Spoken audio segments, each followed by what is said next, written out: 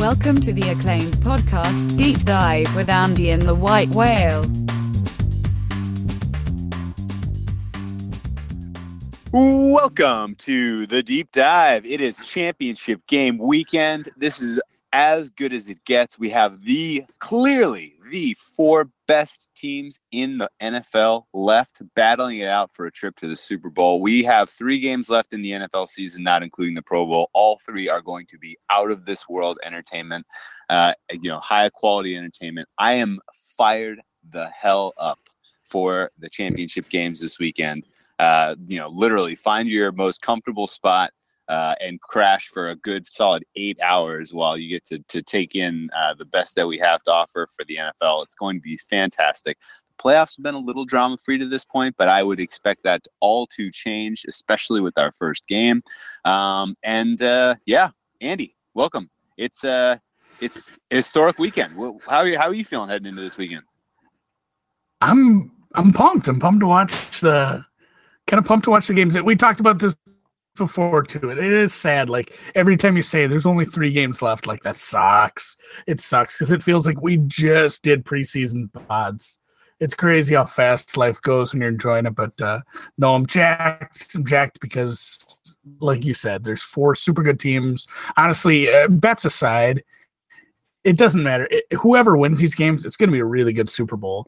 And I'm not just saying that because it's a Super Bowl. Like there have been Super Bowls where I was not excited about the matchup at all. Like the Broncos Seahawks one comes to mind. That one actually turned out to be pretty shitty. Panthers was pretty shitty. The ones with the Panthers one,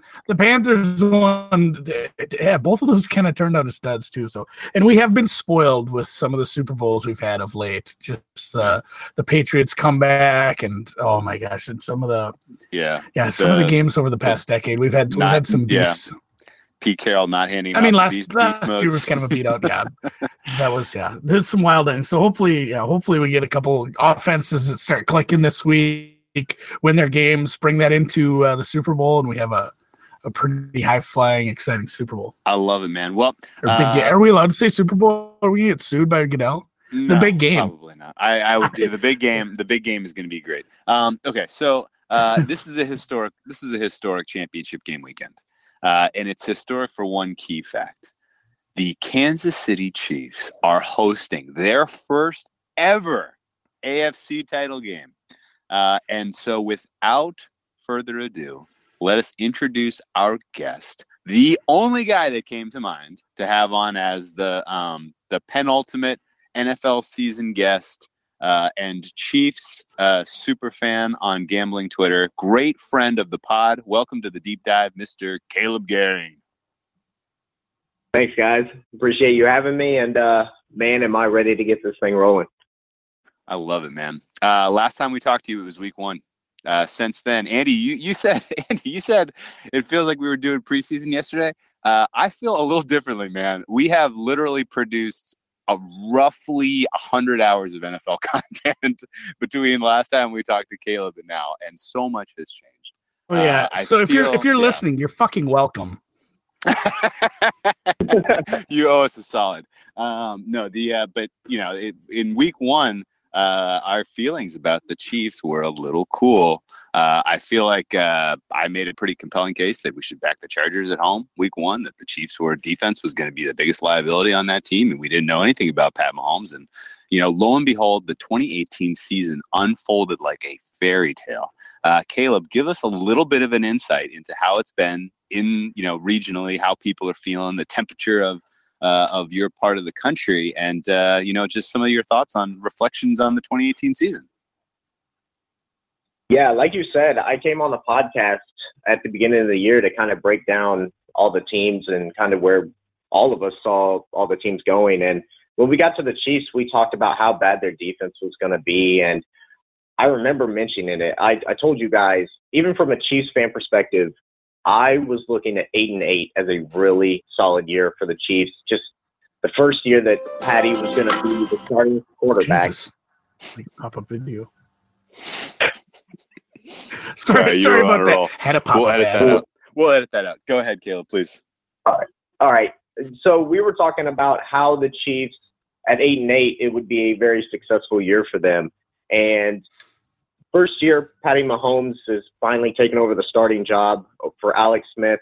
We didn't know what he was going to do. So, yeah, 8-8 looked like a good, solid building block year for me. And out of nowhere, you see Patty Mahomes just step up and become something special. And the defense has been as bad, if not worse, than we expected. But the main difference has been obviously the quarterback position. We know how big it can change the game. Like when you have a quarterback that can go out there, make plays, and lead your team to win, it's huge. And he has been the main reason why the Chiefs are here. He's the reason why the biggest weakness on the team hasn't been as glaring as far as wins losses.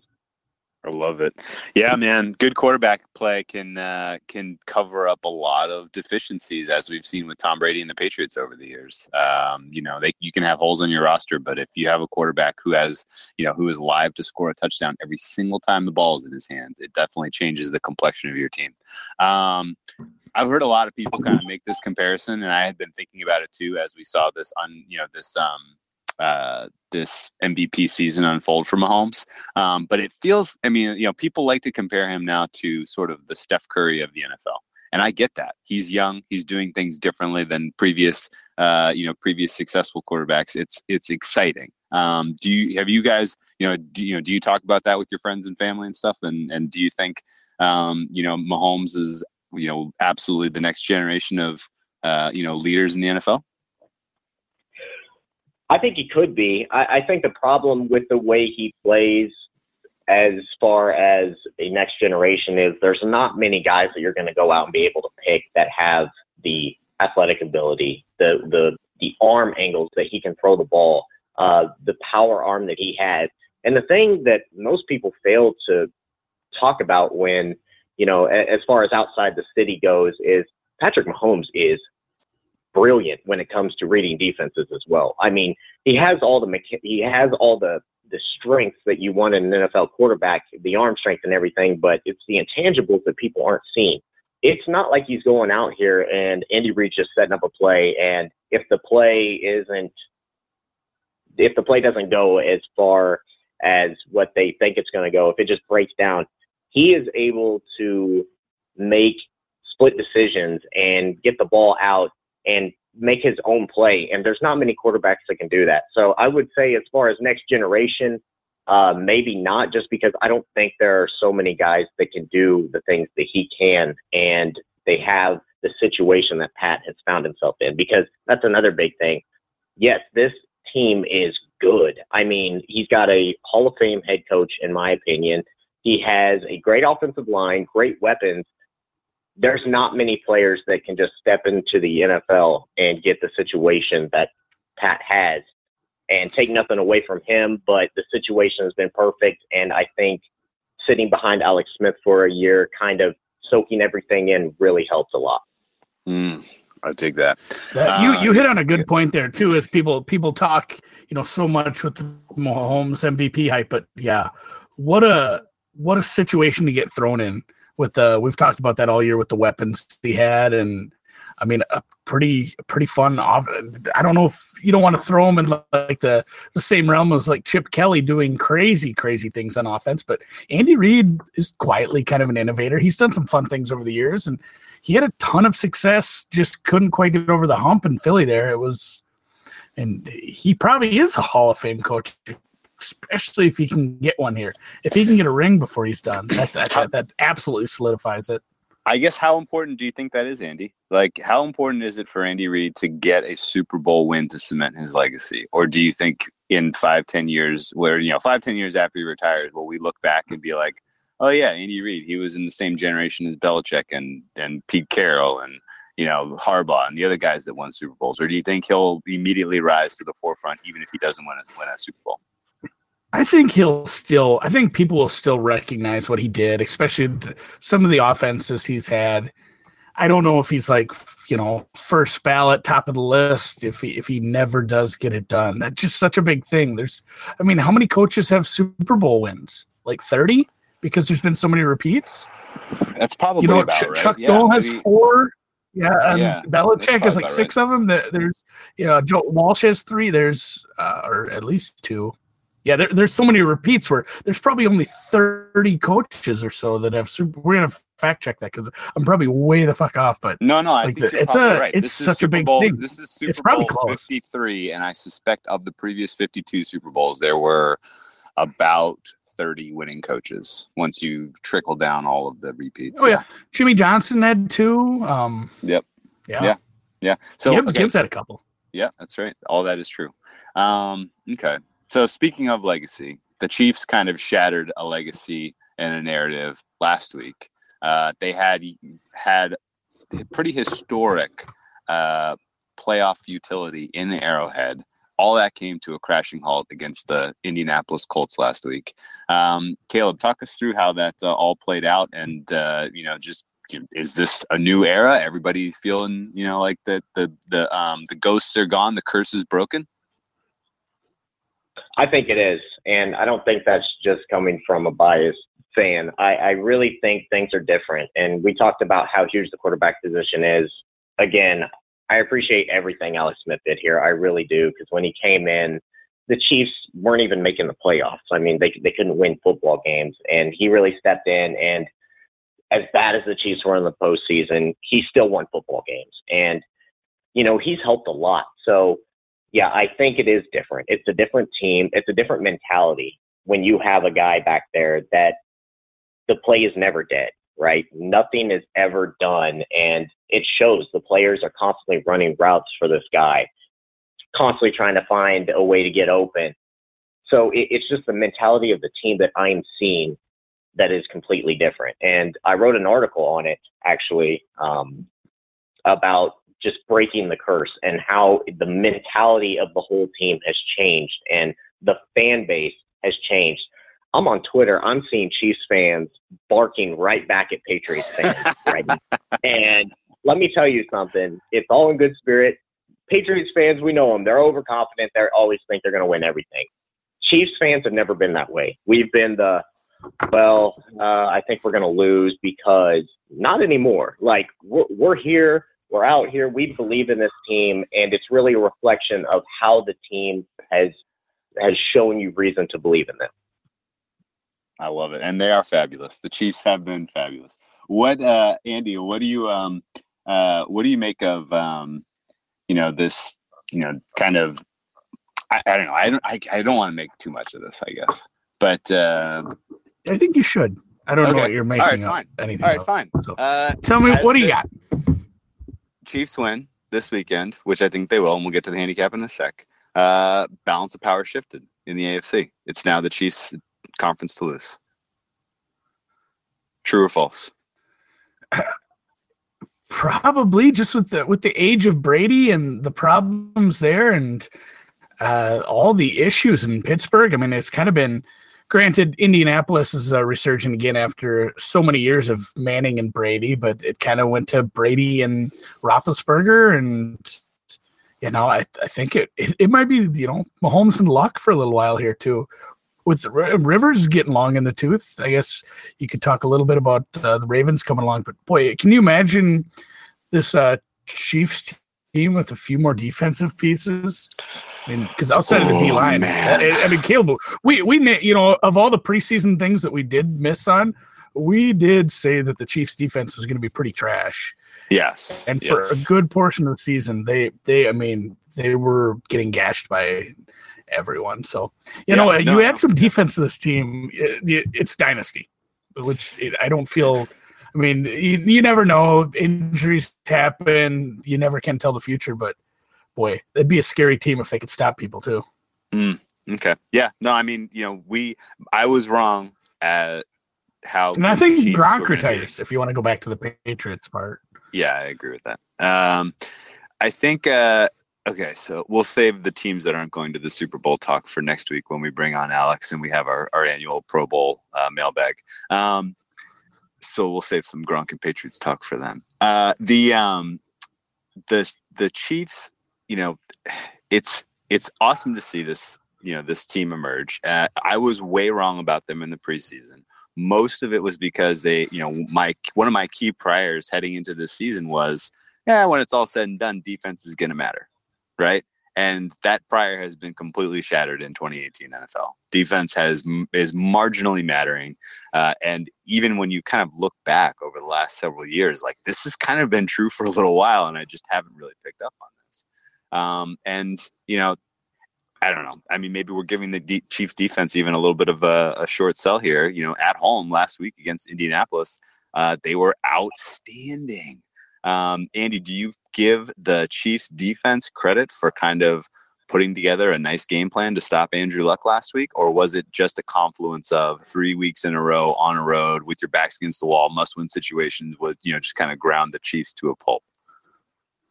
I mean, I want to go with the latter on that. I mean, it was the Colts. Yeah, the Colts, so many weeks in a row on the road, tough sledding, knowing they were going to have to score a lot. I don't know if they just froze in that situation because it just looked bad. It looked like a bad game plan. But I will say, and I've said this for weeks, as shitty as the Chiefs defense is, like Justin Houston, it's like your third best, pass rusher. Yeah, that's a great point. That's kind of what you tell me that a year or two ago. That's kind of wild. Right. They have some nice, as bad as their D-backs are, and some pretty slow linebackers at times. They have a nice front. They have a nice pass rush. They get home. I love the D and the other guy whose name I can never remember because it's so simple. Kaleb, do it for me. Chris Jones. What is the guy's name? It's like Chris Jones. Yeah, Chris Jones. It's just like the everyman's name that I can never remember. Yeah, Chris Jones might be the most important person on the field on Sunday. I mean, oh yeah, for sure. And not once this year have I remembered his name. He's great. He has Chris Jones. It's like 15 sacks. Chris Jones. Yeah, he's amazing, man. He's amazing.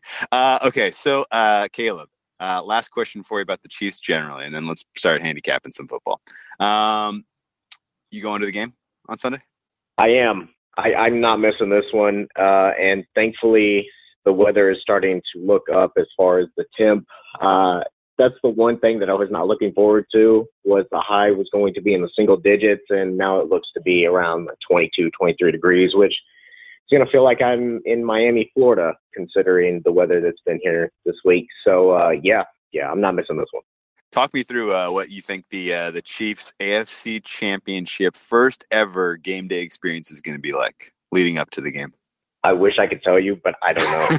and that's why I'm so excited, because no matter what happens, I'm soaking all of this in. I mean, I've never seen the Chiefs in a game bigger than this one, and I just can't wait to get there, tailgate early with everybody. But, man, let me tell you something. I've heard the narrative that it's going to be so cold at the stadium, you're not going to be able – that the fans chanting and the crowd noise is going to subside a little bit. There's no way in that happening. And if you knew anything about Kansas City sports, it is that we do not care what stands in our way. We're going to get to the stadium. We're going to make noise. It's going to be the loudest you've ever seen Arrowhead. And let me tell you what, on primetime games, I have buddies that I'm sitting right by. When the crowd is going, I cannot even talk to them. And I can't imagine how loud it's going to be. You going to do like a tailgate leading up to it? Oh, absolutely. So I've been to Kaufman. I've been to Kaufman, which is next door. So I've kind of been to Arrowhead. I've been to it, and it's just like 85 acres of flat parking lot. So what is the tailgate like? Is it that sprawled out like that? No, not when it's leading up to game time. There are people that are actually tailgating outside the gate before the gates even open. Last week that happened. There were people tailgating outside the gates before they opened at 10:30 at like 6:30 a.m. and that's for the divisional round. Now you get the championship game for the first time. I mean, it's crazy. If you get to the stadium late, which I've actually had the misfortune of doing a couple times, if you're there like 2 hours before game time trying to find a parking spot, good luck, because there are people just packed. And as wide as the parking lot is, it gets so condensed during game time, like 2 hours before. It's ridiculous. Yeah. That's huge. I walked like 2 miles to get to the Royals game. Like from where we parked. Yeah, it was right in the parking lot. Nowhere. Yeah, it's not in the city. So if anybody knew anything about the Chiefs and the Royals, like It is. The city is like 5-10 minutes away, and then you just have a huge flat piece of land, and you have Kauffman and Arrowhead right next to each other, and then you have parking lot just surrounding both of those stadiums. And come game day, Kauffman and Arrowhead are absolutely jam-packed with people that are tailgating. It is, I know I'm biased, but it is, in my opinion, the best tailgate in the NFL. If you're looking to come have a good time, eat some barbecue, good fans, solid people, come on out. What makes KC barbecue special? And I mean, they people with like pit like smokers and shit out in the parking lot. Oh man, they have everything. They have smokers. There people are like bringing their own barbecue sauce that they've made. I don't know, it's crazy, but you have barbecue sauce that you've never tasted, and people just made themselves as solid. But nothing beats KC barbecue. I mean, I know you have people in Texas that'll say something about that, or anywhere else, but there's nothing beating good KC barbecue. I love it, man. Okay. Well, shout out Jack Stack. Oh, absolutely. Grab the Z-Man at Oklahoma. That's right. When I was down there, it was so good. Yeah. Well, you got me watering up for legit tailgate. Like, man, I'm gonna be living vicariously through this, this description. So I appreciate you giving me the gory details. It's gonna be super fun. Have an amazing time. You gonna be able to watch the first game? I'll follow it just because there's some interest there. But as far as watching, probably not. Like I said, if I'm not up before the sun is, I'm probably not getting to the game parking lot before game time. So I'll have to be out there pretty dang early. Got it. Okay. Well, the first game kicks off in the Big Easy, another pretty amazing NFL city, if I do say so. And they have also a pretty sizable home field advantage. You guys ready to break down this first game? Rams at the New Orleans Saints. Yeah. Okay. Absolutely. So kickoff is Sunday, noon Pacific time, 3:00 for you East Coasters, 2:00 for you guys in the Central Time Zone. And your New Orleans Saints, who clinched home field advantage, can punch their second ever trip to the Super Bowl at home, which, as mentioned, first legit one. Oh, Andy, good golly. You are still holding a grudge about Bountygate and Bountygate was Greg Williams' defense injury. I'm so glad he got fired. Yeah. Poor guy. Brett Favre never hurt a fly, and they went after him. That poor guy. Yeah. Well, the Saints less likely to be inducing bounties on Jared Goff than they were Brett Favre the last time they hosted an NFC title game. But through the years, we've seen home field has been pretty important for this Saints team. They've performed especially well in the Dome. Drew Brees has kind of made a career off of being a Dome quarterback, if you listen to some pundits. I'll argue that obviously there's a clear distinction in his home road splits when he's home in the Dome versus outdoors in a little tougher weather. And that I think portends pretty well for the Saints, who are going up against the Rams team that if they have an Achilles heel, if they have an issue, it's their defense is not particularly stout. On paper, you look at this matchup and you got to think, Saints game to lose. The line opened up at 3.5. We kind of talked about this on Sunday, Andy. We were thinking, that's probably going to get to 4. Might as well grab 3.5 now if you want it. Lo and behold, it's gone the other way. There is like a thundering herd of people running to the window to back the Rams in this spot. A momentum that I cannot even begin to try to explain to you. But here we sit now. If you want Saints -3, you're probably going to have a crack at it at reasonable juice come Sunday, unless there's a complete flip-flop here. But as we sit back and reflect on the divisional weekend where home field was so important, do we think that that in general the betting market is still underpricing the importance of home field advantage in the playoffs, Andy? Yeah, and especially it's not I mean, I'm trying to think of like the shittiest home field, and all those teams that are coming to mind aren't teams that like make it to the playoffs. But I mean, even just some of the other teams with domes, I think this is probably my highest home field for domes. Like, this is a big one. This is a monster home field advantage, and I mean, if you're, I'd give it a 4. Like, I give it a hard 4 if we're giving it just strictly giving the home field advantage a number. And so you're saying the Rams are slightly better right now? Which I just don't fully understand that. Yeah, I don't understand the steam that's coming in right now. If it's, we say this all the time and we're never right, but if it's just like if it's a move for a buyback, or I have no clue what's going on with this. I was very sure we were right about Saints money going to show at home. I mean, how much do we think possibly the slow first half performance maybe playing into this? Are people down on the Saints because of that? Yeah, I mean, the Saints have. I mean, they looked pretty shitty to start. Yeah. Yeah, I mean, we see this when we get to this time of year where people kind of continually go back to the well, supporting the sides that reward them. And yeah, so to a degree, we do see. We do see that there's not as much Saints support as you would have thought, because it's been a long time since they covered a spread. And in particular, down the home stretch in some key games, they have not looked, nearly as feisty, nearly as dominant as the middle of the season. So I can get that a little bit. But it's not like the Rams looked like world beaters last week. Jared Goff looked pretty horrible in that game. It was, if were it not for a pretty unimpressive game plan from the part of the Cowboys, were it not for a pretty, a generational performance from C.J. Anderson, I don't know that the Rams are even in this game.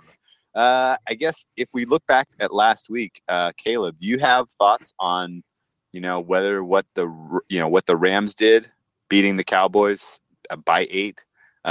Fending off the comeback late. Was that more impressive than what the Saints did, finally ousting the horrible Nick Foles? I don't think it was, just because I think the Eagles had so much momentum going into that game. They were so high on confidence, and the Eagles are a really good football team. I mean, I know they're a 6 seed, but they're not your regular 6 seed. So I'm more impressed with how the Saints responded after a slow start. To come back and really hold off an Eagles team. They didn't allow a single point after the first quarter in that game. And the defense, it's not like the defense had to, and hold a big lead. Like, the offense was not playing well, and they needed to hold the Eagles down as far as they could.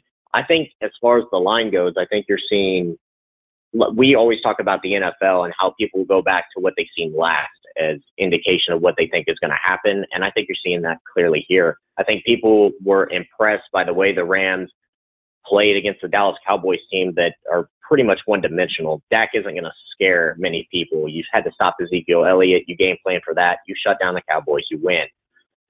That's completely different. This isn't Jason Garrett. This is Sean Payton. This is the Saints, a team that has 2 dual threat running backs, and then Michael Thomas. It's completely different. And like you said, it's in a dome where Drew Brees has completely outperformed everybody when it comes to playing at home and in a dome. If this was in LA, I'd see the Rams winning it. But like you said, I mean, once you get into that Superdome, man, it's loud, it's crazy, and the Saints just feed off of it. And I don't think anybody on the Rams is going to be able to stop Michael Thomas. The last time these two teams played, he had 211 yards, 12 receptions. I don't see that changing much in this game either. You have Cooper Kupp who's out. It's drastically changed what the Rams are going to do. I think if the Saints can stop the running game or at least contain it, I think they have a good chance of covering the spread. I dig that. $1 million question, Andy. And it will be loud. Like, with no disrespect to Arrowhead's loudness, but I've been to a ton of different stadiums, baseball. I've been to a few football, but like, a dome is so much different. I've been to Twins games in the playoffs where you can't hear, and it's baseball. I mean, this is baseball, not football. And it's the same, like Caleb's saying, you couldn't hear somebody standing as close to your face as possible. It's just deafening in those things because the noise just is on top of you. And I've never been to the Superdome, but I'm sure it's very similar just because of that indoor. And they have good fans. They're wild down there. Yeah, no, and I mean that point well taken. I think there is 0.0 doubt that if the Saints get off to a hot start here, they are going to bury the Rams. And Caleb's point, this is a pretty simple handicap to a degree. If the Saints can defend the run well, which they have all season, granted they'll be without a key part of that in Rankins being out of this game likely.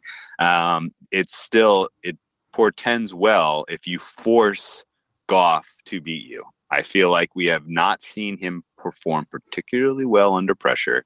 And for me, the handicap kind of comes down to that. Are you expecting Goff to all of a sudden look different than he has every other time we've seen him under a super high pressure situation on the road? Because if you are, then by all means, bet the Rams. If you are not, then I really do not understand how they go score for score with the Saints at home, especially with the Saints having nice matchup advantages against the Rams defense that is somewhat soft. The key question, and for the younger folks out there, the Twins used to play indoors. That's how long ago it was. I went to a playoff game in the old Metronome. Is that what it was called? The Thunderdome. The Thunderdome. The old Homerdome. The old Torrey Hunter, Jock Jones days, Andy. Reliving the Twins' glory of dominating the AL Central. Oh, Kirby Puckett, man. You got to go right back to the... I remember them all too well. Yeah. Twins used to be a monster. Yeah. Who was your favorite Twin growing up, Andy, real quick? Sidebar. Oh, Kent Herbeck. Ooh, okay. Interesting. For sure. Big guy. Nice. Loved him. Nice. Okay. No, $1 million question for you, Andy. Who's got the coaching advantage in this game? Stumped you. I kind of want to give it to Peyton. I want to give it to Peyton because he's been here. As far as it's like Caleb just said. As far as the game plan last week, I mean, we just shit on the Saints for their first half performance, but Jared Goff in the first half looked like he was a backup quarterback. He looked terrible. That was very uninspiring if you were a Rams fan looking to move past that game and into the next one. I don't know if I was super impressed by McVay. And honestly, it's pretty easy to say this too because the game already happened. But were you impressed by him last year in the playoffs? No. Obviously, the results were. I was not. I don't know if the spot was too big for him. If the fact that it's the playoffs and playing against coaches, I mean, every year now or every game they've played, it's I don't want to give any credit to Jason Garrett, but again, playing another coach who's been to the playoffs a bunch. Right, McVay has not impressed me in a bunch of big spots. I didn't like his game plan for attacking the Chicago Bears when they played on Sunday Night Football this year. I thought it was pretty uninspiring. It took him way too long to find the right adjustments for how to attack the Packers. What was the other Sunday night game against the Eagles? That was embarrassing. It was embarrassing coaching performance. So there's been a handful of pretty high profile Rams games. Oh, the game against the Saints. The last game against the Saints, I guess I will give him credit in one regard, and that is that they made some very nice halftime adjustments in the first Saints game. Jared Goff put them behind the 8 ball with a horrific interception in the first half of that game that gave the Saints easy points and gave them a nice healthy cushion heading into halftime. And the adjustments worked for the Rams. They got aggressive. They moved the ball well. They scored touchdowns instead of field goals. They converted 2-point conversions. They tied that thing up 35-35 before eventually fading down the stretch and giving up a field goal and a touchdown to the Saints and losing by 10. I don't see that same game plan playing out here. I do not think in a playoff environment, playoff atmosphere, Jared Goff is going to be roaring back with the Rams team if they go down early. And I think it's going to be on McVay to be as aggressive as possible from the opening kickoff if he expects to have a chance to punch his first ever ticket to the Super Bowl in this game.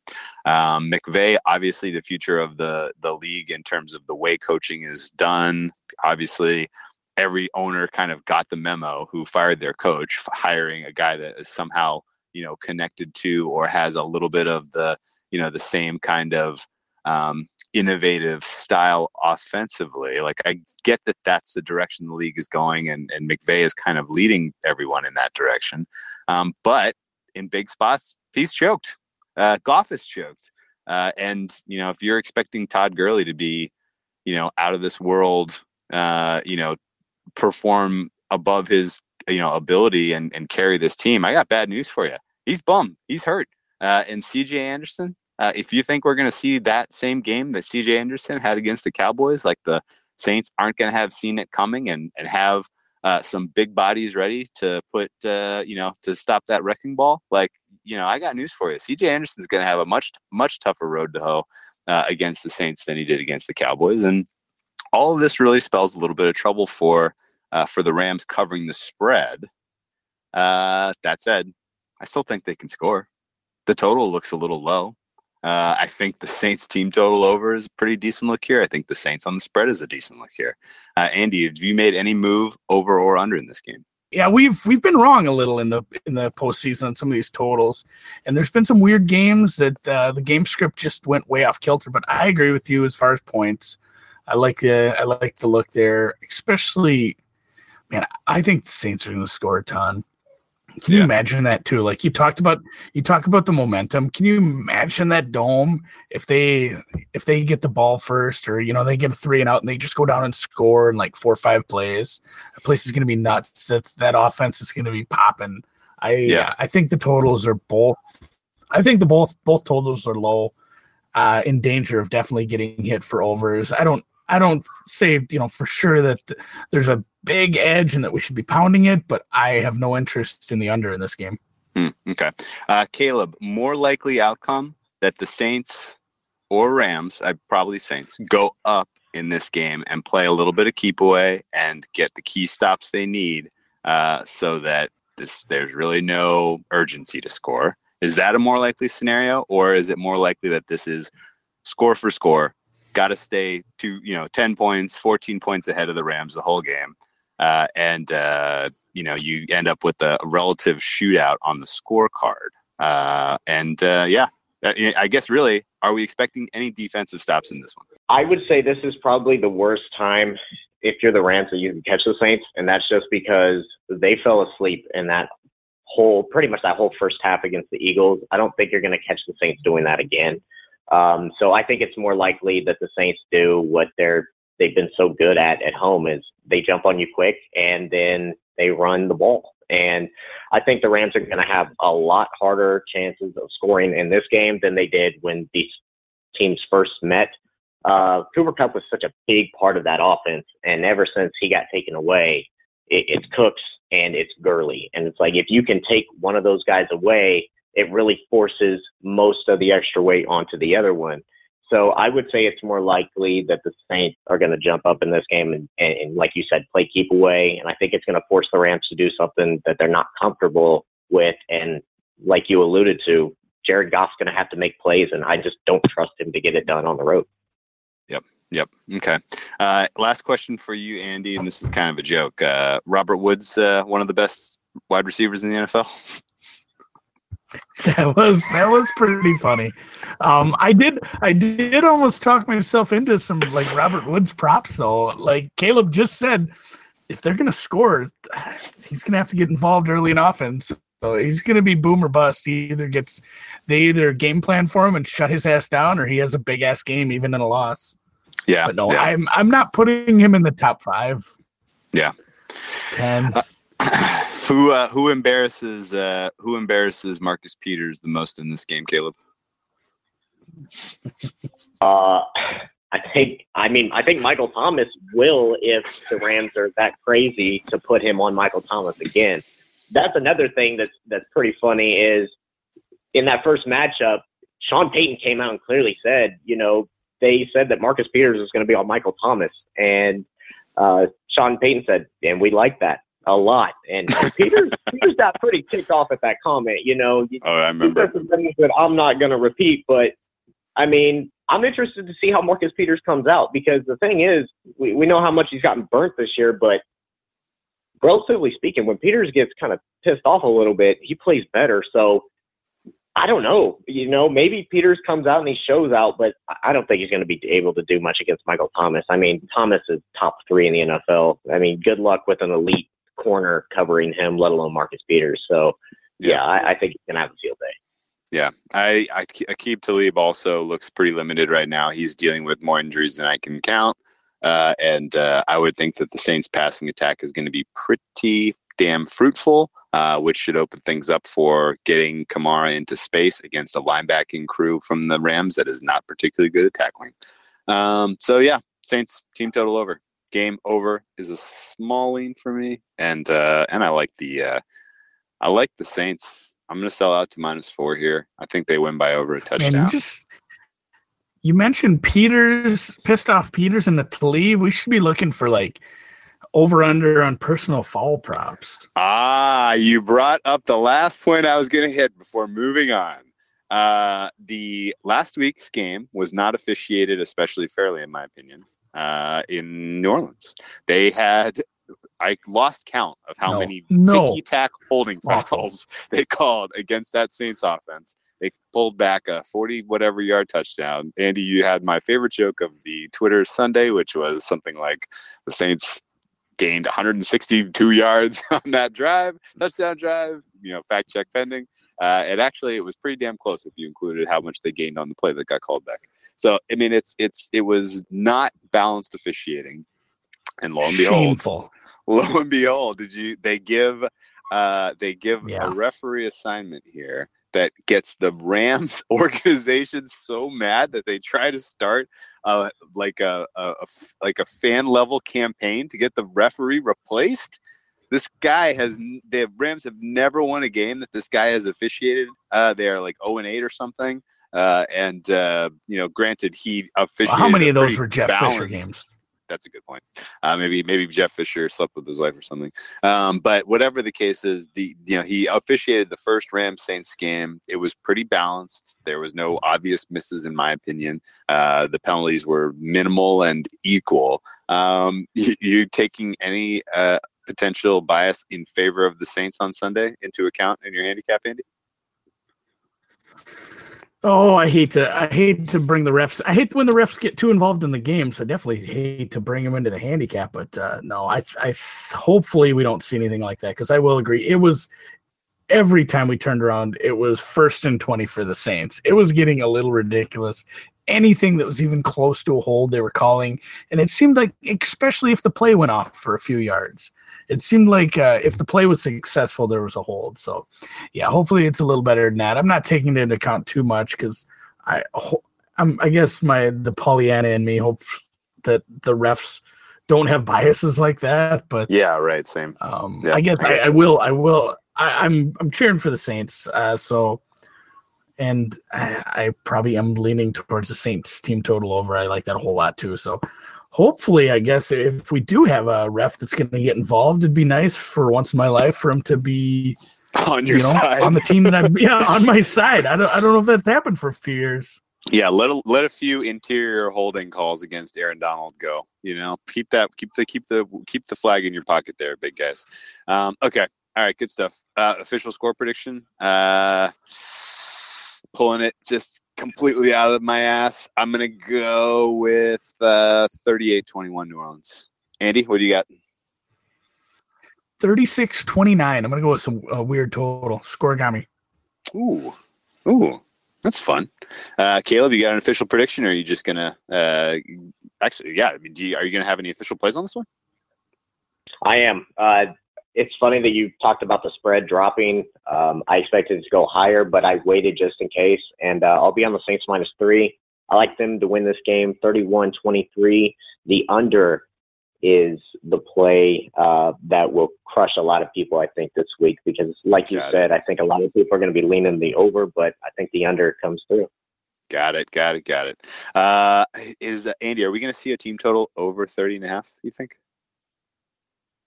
for the Saints? That's the way it'll work out. How's it? I haven't followed the total. Yeah, I haven't followed the total market. It's 56.5 right now. Yeah, right. So you're looking at 28 plus 1.5. It should be 30. I think it'd be a flat. I'd set it at flat 30 right now. Okay. All right. 28.25 plus 1.5. Okay, so I'm gonna look for over 30 in that one. I think they go over by a touchdown, plus a 2-point conversion or something. Okay. Fun handicap, guys. Saints punch their ticket to Atlanta, where they will be a handful for the Chiefs to deal with in the Super Bowl. That's right. My confidence could not be higher in Kansas City. This is obviously not safe for work if you are a Patriots fan. Sorry, not sorry. I very much expect the Chiefs to be the class of the day on Sunday. I think that the level of discrepancy between the Chiefs and the Patriots, specific to the Chiefs being home and the Patriots on the road, is being completely mismanaged by the market in this one. If you are doing any kind of analytical power numbers, whatever, and you are throwing all of the results into a pot and you have some strength number on the Patriots, you need to look very carefully at your inputs for how this team performed at home and how they performed on the road, because the disparity is blinding. And when you look back and think, okay, well, yeah, but this is a playoff game on the road, you cannot go back through the annals of history and find the Patriots covering themselves in glory in playoff road games. They just 100% count on it is important for them to be at home, to win, to cover. And, even on neutral sites, the Patriots just don't play as well when they're away from Foxborough in the playoffs. The numbers do not lie on this situation. You add that into the fact that KC has a legit home field advantage, that they have the better quarterback. Maybe not the better all-time quarterback, obviously. I think it's pretty obvious that Tom Brady... You need to be throwing trigger warnings out here. Yeah, I said this was not safe for Pats fans. But yeah, I mean, they obviously not as nearly as accomplished. But in the current iteration, in the current form, you have a better quarterback with more dangerous weapons, with more ways to attack you against a defense that is slower and older than a lot of the defenses we've seen the Chiefs hang 30 points on. Anything at all giving you any pause, Andy, about getting fully involved in the Chiefs covering and winning in style on Sunday? No, I probably won't. I have a nice future on Chiefs AFC that was a Colts hedge. I'm probably just going to let that ride. But again, not everyone has futures. If I didn't have that, hypothetically, Chiefs -3, especially with the Pats money coming in, it might be a cheap 3 as it bounces around. And I guess to throw it back, maybe Kaleb too, if you guys want to talk a little bit about the market, do we think, as we go on from some of the weeks, even just the weeks with buys, we had 12, 13, 16 games. As we get down here, do you think the markets are markedly different based on the amount of games that are left or just the fact that there's only 2 games? There obviously, it doesn't have to be said, they're high-profile playoff games. Like, are you seeing more public money in early? Are you seeing just more money in general? Are you seeing less sharp money as some of them are sitting out some of these games that are lined so closely? Like, what can we read the market the same way at this point in the year? Personally, I would say there's more public money than anything on playoff games, especially when you get to this point of the season, just because you have the typical fan that wants to bet the game, and that's the only thing on. I think it's different when you get in the regular season and you have a whole slate of games and you have people that are picking and choosing their spots. You get to 2 games left in the NFL, season as far as this week, and then you have 3 overall. I think you get a lot of people that just go, hey, I want to bet the NFL. There's 2 games on. Give me something to watch. So I think you're going to have more public money actually coming in this week than you usually do.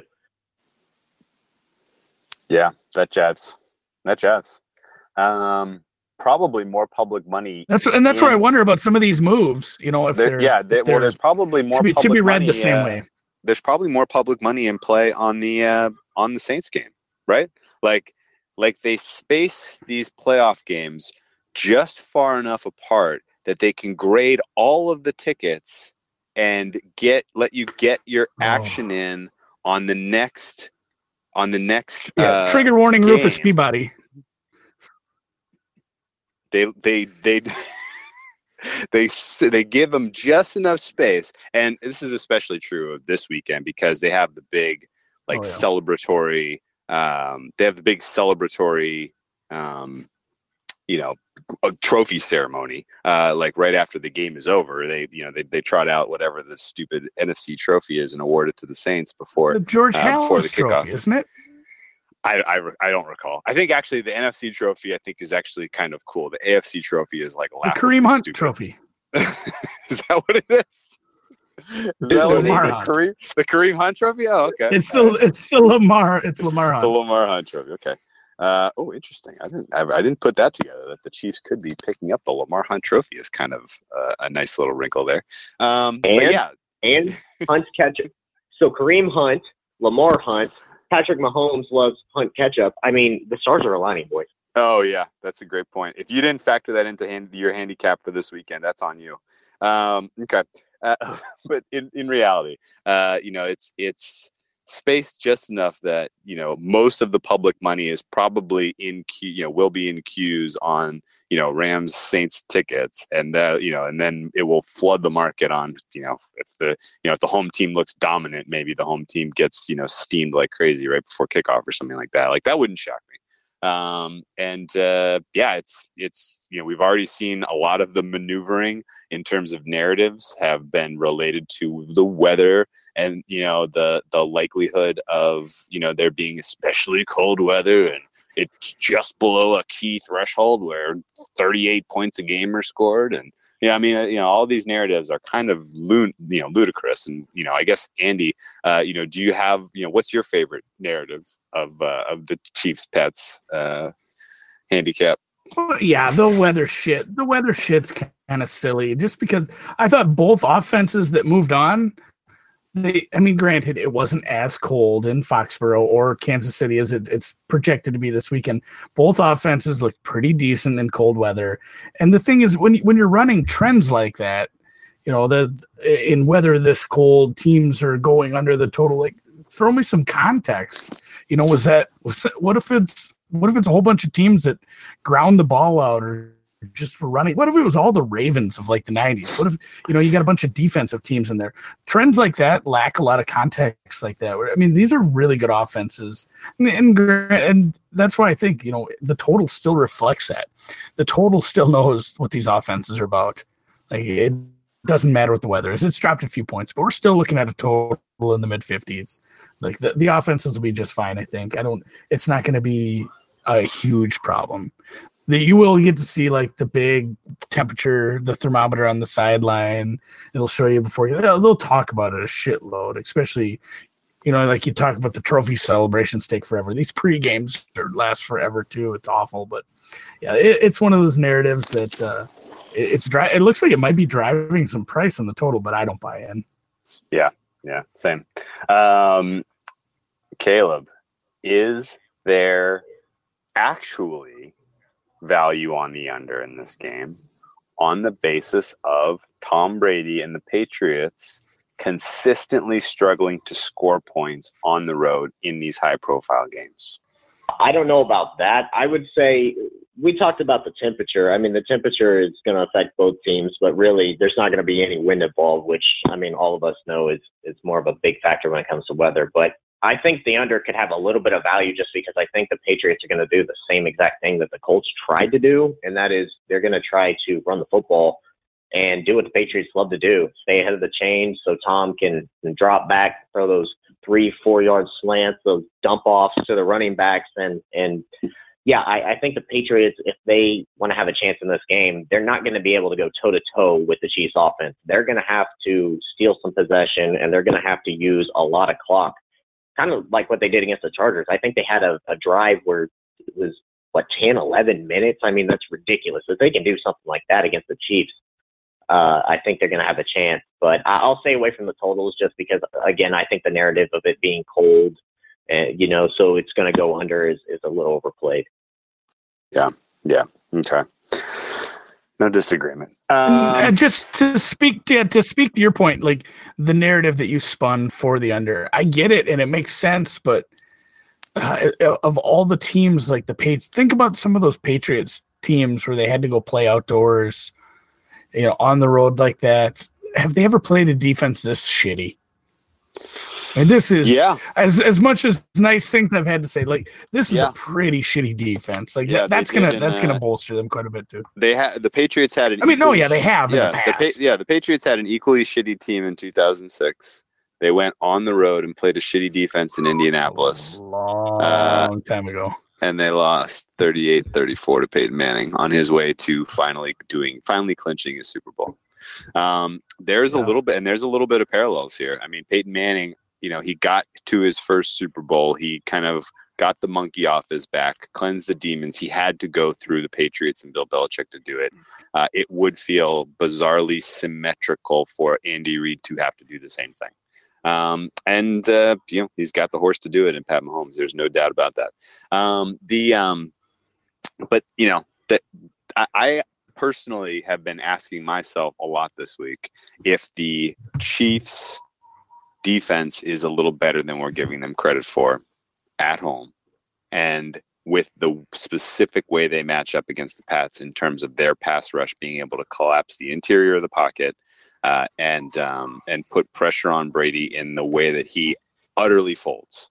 And we are not that far removed from a Patriots team trotting into Arrowhead week 4 several years ago. Granted, they had a miserable offensive line at that time. They had a tuba player playing guard, and it was a massacre at the hands of the Chiefs, and most of it was because of the way they rushed Brady, made him uncomfortable, and consistently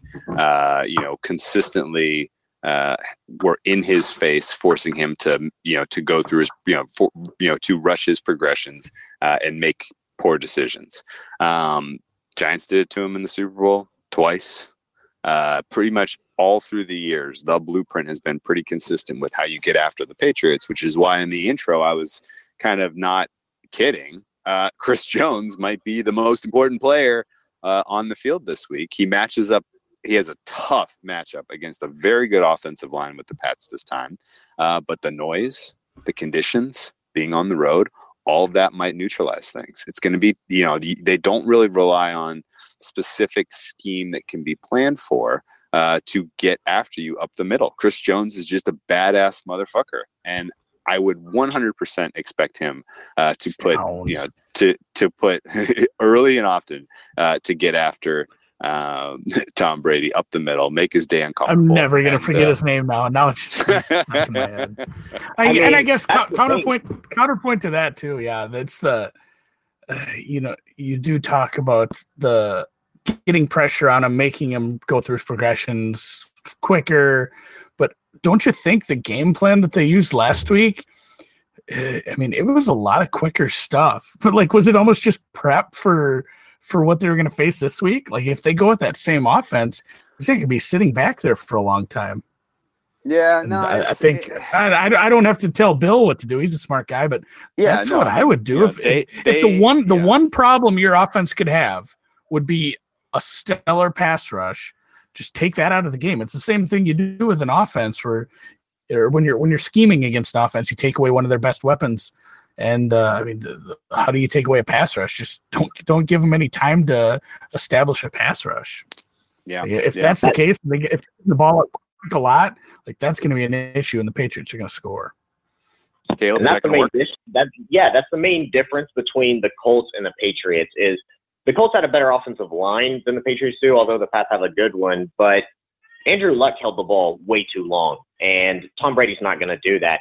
A couple stats, as bad as the Chiefs' defense has been, on the road, they consistently give up 30-plus points. They give up 17 at home all year.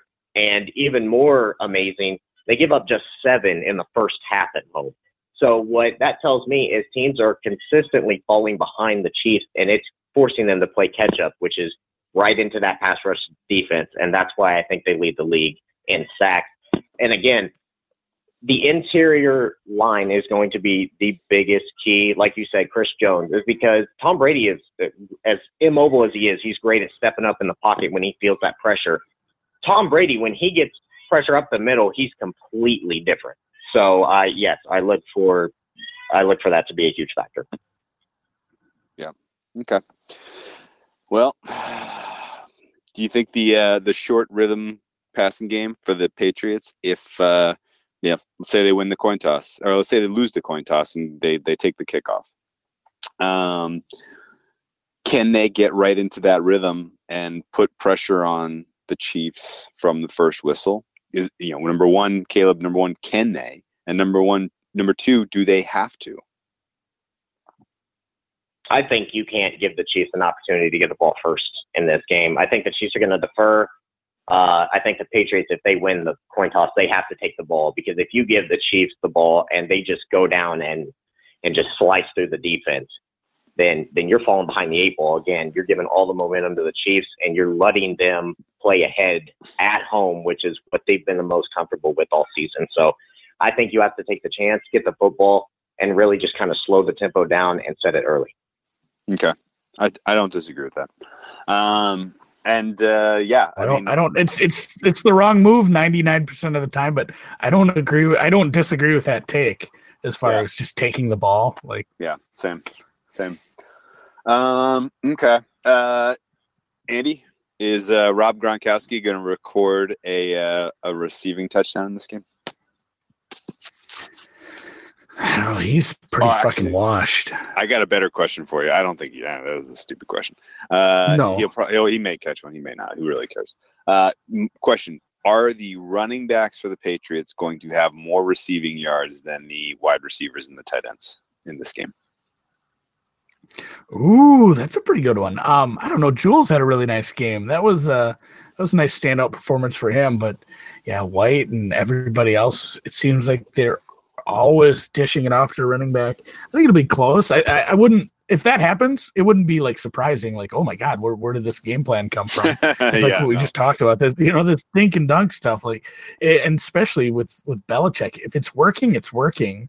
And I'm gonna have to find this box score.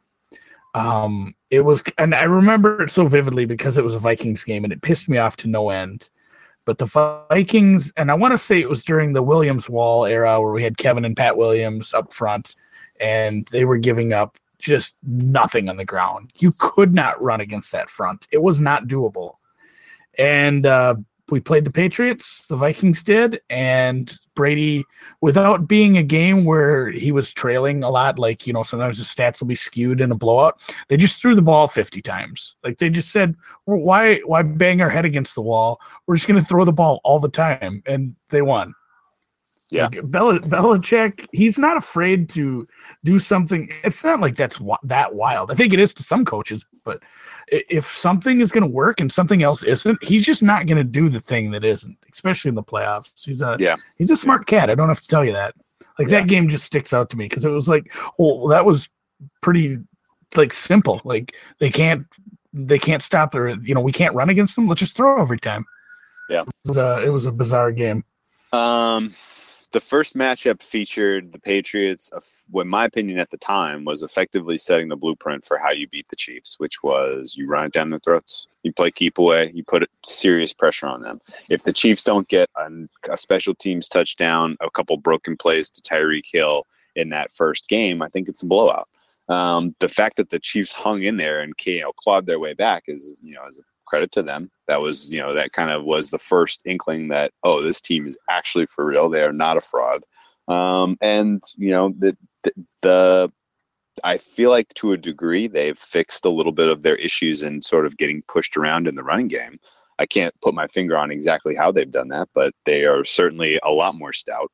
I think, Kaleb, is there an answer on the Chiefs defensive roster or scheme wise for James White, or is he going to run amok in this game?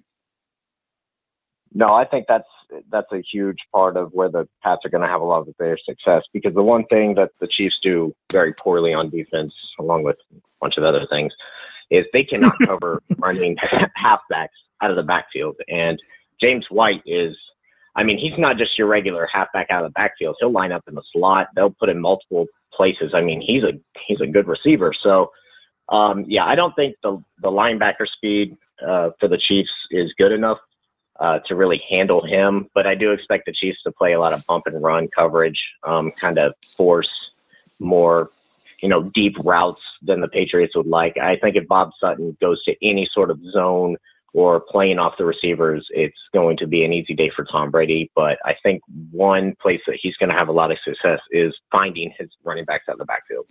Yeah. The zone did not work last week. No. Andy, over under Tom Brady's longest passing reception, including Yak. 39.5. Boy, I'm just going to go under, and it's probably going to be like one of those that does, it's like 6 yards in the air. Yeah. Because they do have some nice playmakers, and like Caleb said, they have some slow-ass linebackers. Like, I'm way more worried about a screen pass than something going long to Edelman. How about over-under on Brady's longest depth of target? If I set it at 39.5. Oh yeah, that's under. I don't think they're going bombs away. I remember a couple of years ago when chips were down, they were the worst team in Denver. Like, they got off the bus and you could see it on their faces. Like, we're going to be lucky to win this one, guys. And they came out, and the first play or the first series, they got stoned running. And then they did like a trick play where Brady tried to throw a bomb to Matthew Slater. This is against the Broncos in Mile High. Peyton Manning, Broncos defense was obviously a whole lot stouter than the Chiefs defense. But you see them pull this trick play early in first series of the game, and you're like, oh, they don't have it. They don't have it. They don't think they have it. They thought that is what they needed to set the tone and to compete with this team. And then the rest of the game was just an utter wash and blowout. I don't know if you remember this one, Andy. This is when the I'm trying to think of another game where the Patriots went to a trick play like that early. They did it, and Brady goes out for a reception. Yeah. That's a Super Bowl troll. It's funny that you say that, because here's the thing with me. You say, oh, you need that for, you need that to win. When's the last time that you saw the Patriots as a team play so much on social media as being the underdogs? Like, that shows me weakness in itself. The Patriots Twitter account, Julian Edelman, they're tweeting out like, bet against us, like they're some huge underdog. And I don't know if that's like them trying to artificially try to find some energy to pump themselves up for this game. But to me, that shows that, one, you've listened to the media like Tom says that he doesn't. He does. And number two, that shows me that you're scared. Like, the Patriots don't do that. They don't do trick plays. They don't come out and say, bet against us, try to play the underdog role. They're scared of this game, whether they're going to tell you that or not. Yeah, no disagreement. And, I guess, I don't know. This is a weak take. This is a super weak sauce take. But isn't there a little bit of risk in kind of going over and over and over and over with Tom Brady? Like, nobody believes in you. And then, like, what happens if they just get their teeth kicked in? Like, he's like, oh, we really do suck. And why would I come back and play for this team next year? Like, I don't know. I don't know if you want to kind of crystallize that reality that no one believes in you and then go out and suck. like you might be in a little bit of trouble. So it'll be worth watching. They're not as talented. I mean, they're not as talented of a team as they've been. And I think that's the misconception. Is it's not that people say you suck, Tom. It's not that anybody thinks that you can't go out and win a big game because you're Tom Brady and you're Bill Belichick. Obviously, if they win this game, nobody's going to be shocked. But nobody thinks you suck. Your team is just drastically worse than it has been up to this point in many years. And there's nothing against that. It's just the team, at least talent-wise, isn't as good. Right. Top to bottom. And Brady included. Brady was more dangerous in the playoffs last year than he is right now, period. In last 2 years.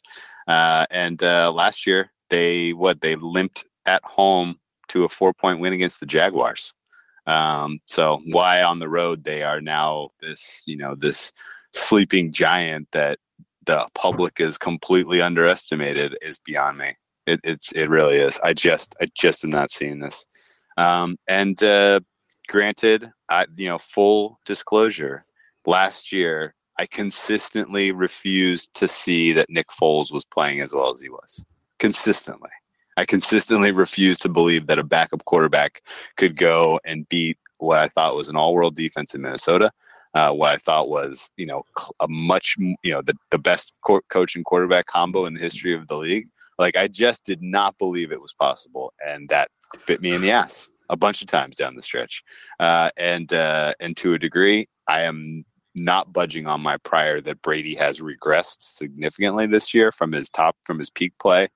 He does not have the weapons that he's had in years past in tight end or receiving, or the wide receivers. He doesn't have chemistry with the guys that are there, short of Edelman, who, is kind of, I don't know what Edelman's role in this game is going to be, and you'll probably be able to, to disrupt it if they just try to run out exactly what they did against the Chargers, which is on tape now.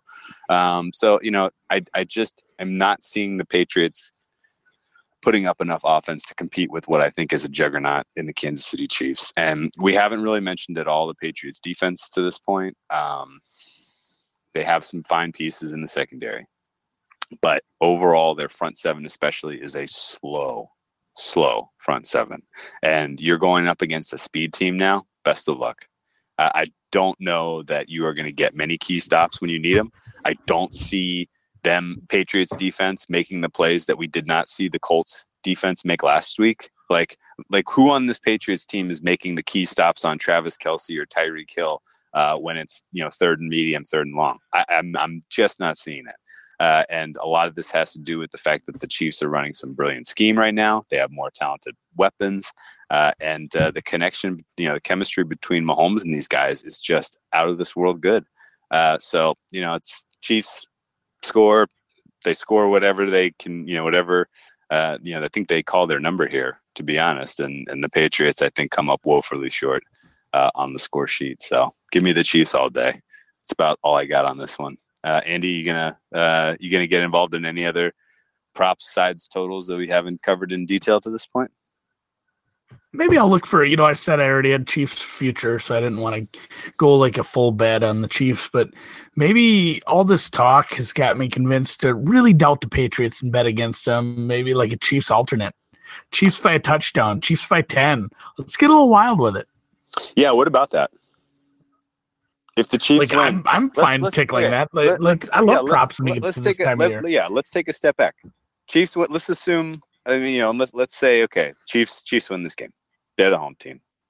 Chalk home in these championship games over the years is this huge advantage. What is their margin of victory? Reasonably, is it 3? Is it 10? Is it 15? Is it 30? Is it 30? Yeah, seriously. Like, what is a reasonable margin of victory if we say the Chiefs win? I'd say Chiefs by. I think it is over a touchdown. Yeah. Okay. So Chiefs minus 6.5, probably like what, plus 180? Chiefs 6.5. Yeah, I'll put something on that. I'm sure we can find some alternates. Okay. I think I'll probably tweet out some stuff too, like just because I feel bad, like not getting involved in these games for real. Like they're tough. I think, and especially with my future. Otherwise, like I said, I would be betting the Chiefs. But I think I'm definitely going to have to find some props to get some involvement here. And as we get, it's not the Super Bowl level, but there's going to be plenty of stuff to bet on for this game prop wise. Yeah. Okay. So Chiefs by 6.5, 9.5, 13.5. Stop me. 6.5 is plus 150. Stop me when you're like, okay, now you're getting crazy. 16.5, 19.5, 20.5. No, I think you're crazy after 9.5, because I do think the Patriots are going to kind of slow down the game a little bit. And the Patriots are going to put up some points. They're not going to get stone cold shut out, but I think the Chiefs winning by 7 to 13 wouldn't be like absolutely ridiculous to think. Yeah. No disagreement. All right. Well, any other news and notes? Yeah, Robert Woods over 76.5. Robert Woods over 76.5 yards. I'll probably tickle that. Maybe Robert Woods to score a touchdown. He'll be my I don't know what you call it, the guy I'm going to be riding in that game. And then probably some Chiefs props. Let's go. Andy, we played this game last week. Let's wrap up with a little look ahead game. You got any look ahead lines and totals for the Super Bowl handy? I actually do have those up as a matter of fact. Okay. But something else I was looking at too, and if you do have 5 dimes, which I know a lot of people have, if you want to get real cute with it, and these do not void because they're two-way betting versus any other result. So if you bet this, it's a bet no matter what happens this weekend. But like, Kansas City beats New Orleans in the Super Bowl. You can get that at plus 430. Like, there's a lot of fun ones. The least, and you can just say, what is it? All it is New Orleans loses the Super Bowl. So they win this week and lose next week, plus 230. Like, there's some fun props there too. But yeah, I have the lines up. They're pretty boring again, and probably pretty fair, I think, this week. I don't think they're quite as off. Yeah. Do you want to take some wild swings? Yeah. Okay. So I would make New Orleans. Let me pull up my model and see where I'm at here. I'm gonna make New Orleans a pick'em versus KC with a total of 61. Total was nailed, but they got a minus 1.5 at 5 dimes right now. They got New Orleans minus 1.5. Yep. Interesting. You got an early lean on that one? Honestly, I would say 61's if nice, you though. can get the Saints, if you like the Saints to win this week, which I think all of us do, I think the Saints winning the Super Bowl should be a good bet because I think that the Saints would beat the Chiefs. I think the Chiefs would beat the Rams, but I don't think the Patriots are going to be either one. So if I'm looking at that, and you're also taking into account the Saints are used to playing in Atlanta. I mean, it's another dome that they thrive in. They're used to the playing surface. I mean, there's just a bunch that I would like the Saints there to win the Super Bowl if you like them to win this week. Is there a potential reality, Andy, where what are the Saints to win the Super Bowl? Like plus 200 or plus 150-ish? They got to be plus money, but what plus 2? Oh yeah, they're plus money, but it wasn't big. Yeah, it was even less than 2. Plus 180-ish. I do not pay attention. Something. It's right around there. Yeah, I haven't really looked. Let's say it's plus 180. I'm not looking to add those. Okay, so Saints are plus 180, and let's say you didn't happen to bet them at 20-1 in May for some reason. The likelihood that the Saints stomp and the Chiefs eke, and then you don't see New Orleans minus 1.5, you see New Orleans minus 3. And it gets bet, and public money comes in. The narratives are spun. Saints are familiar with the Atlanta Dome, and they're great on turf. And this is Breeze's last ride, and blah, blah, blah. Can you see the public pushing that number out past 3.5 to where you can get Chiefs plus 180 to win the Super Bowl and have basically a full on fucking free roll if it's Chiefs Saints. Yeah, I can see that, especially if you do see a stomping, and let's say the Patriots offense shows up but loses. That's a little closer, and it gets to be a blowout in New Orleans, for sure. I can see that. Okay, so here's some good advice. I'm looking for props now, and I think I might have found something sneaky though. I think I found a 7-second middle in the Gladys Knight Super Bowl. No. The national anthem. Yeah, because it was hung at like a minute 50 at the book that I saw today, and my bookie is hanging it at a minute 43. Oh. Are we gonna try to middle the national? It wouldn't be the first time we tried to middle a national anthem, I'll tell you that. That's a good point. I can tell you what else. Gladys Knight is not actually going to be singing. They're going to have a vocal track, and she's going to be lip syncing, and which means they probably are assuming it's going to be shorter than it is. And it'll leak, and you can probably go to the last time she did a national anthem performance, and they might even use exactly the same vocal track. So I would say, there's research to be done to nail that one to the ground. But yeah, no. So loyal listeners, if you're feeling Nothing that happens this week short of a major injury to a super key player should really change your perception of whether the Saints can beat the Chiefs in the Super Bowl. Would you agree with that, Andy? Yeah, that's fair. So if you already know that that's where you're going for the Super Bowl, like Kaleb brought up, taking them at plus 180 makes all the sense in the world.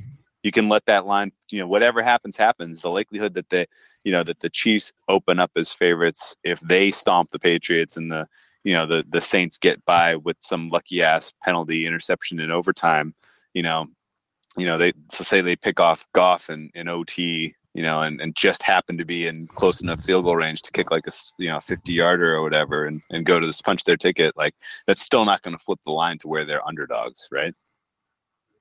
No, and I do have it pulled up at Bet Online. No, Saints are 2-1. Okay. Chiefs, Rams, Patriots dead last. Oh no. Okay. Very interesting point.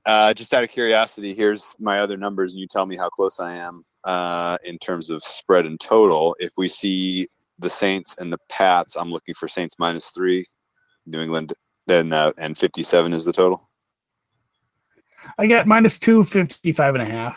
Okay. Close enough. KC plays the Rams. I got KC -2.5 and the Rams 63.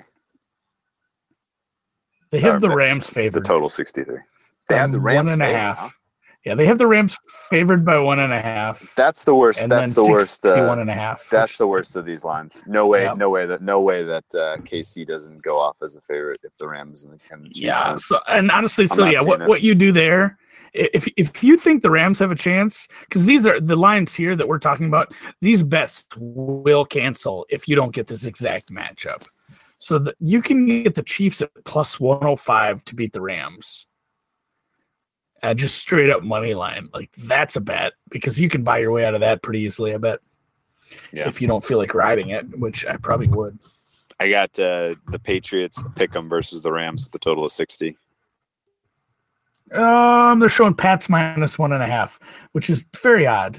With the 57.5, right. So they think the Pats are better than these are ludicrous. The Pats are better than the Rams, but worse than the Chiefs are worse than the Rams. Okay, and great. It's a weird devil's triangle. Yeah, that's not legit. Okay, all right. Well, none stuff. Of that makes sense. You guys ready to wrap this? Yeah, let's get get prepping, Kaleb. You gotta buy some long underwear and get a new cap. It's gonna be cold as shit. You got a big day ahead of you. Oh man, I can't wait for it. Yeah, I've already got everything lined out what I'm wearing. About 3 or 4 different outfits for layering. So yeah, it should be a hell of a game. And man, I'm just gonna say this, guys. If we beat Tom Brady and Bill Belichick in the AFC Championship game, you might want to mute me for a couple of days because, it might get a little annoying. Insufferable. And if you're into some props, I would take over half the city of Boston in my mentions if the Patriots come out. So. Can you mute a Tom Brady avatar? Is that a thing? No. If I could, trust me, I wish. Oh my goodness! All right, well, I'll take it as good as I can give it. So if you want to talk shit to me, I guess, if the Patriots win. Okay, good stuff, guys. That was fun. Best of luck this weekend, Kaleb. We're all pulling for city of Kansas City, and your Chiefs especially, man. Andy Reid, punch your ticket, buddy. Take your big boy body to the Super Bowl. This is going to be a fun end of the season. I love it. I love the way this shaped up. And have fun this weekend, guys. Best of luck.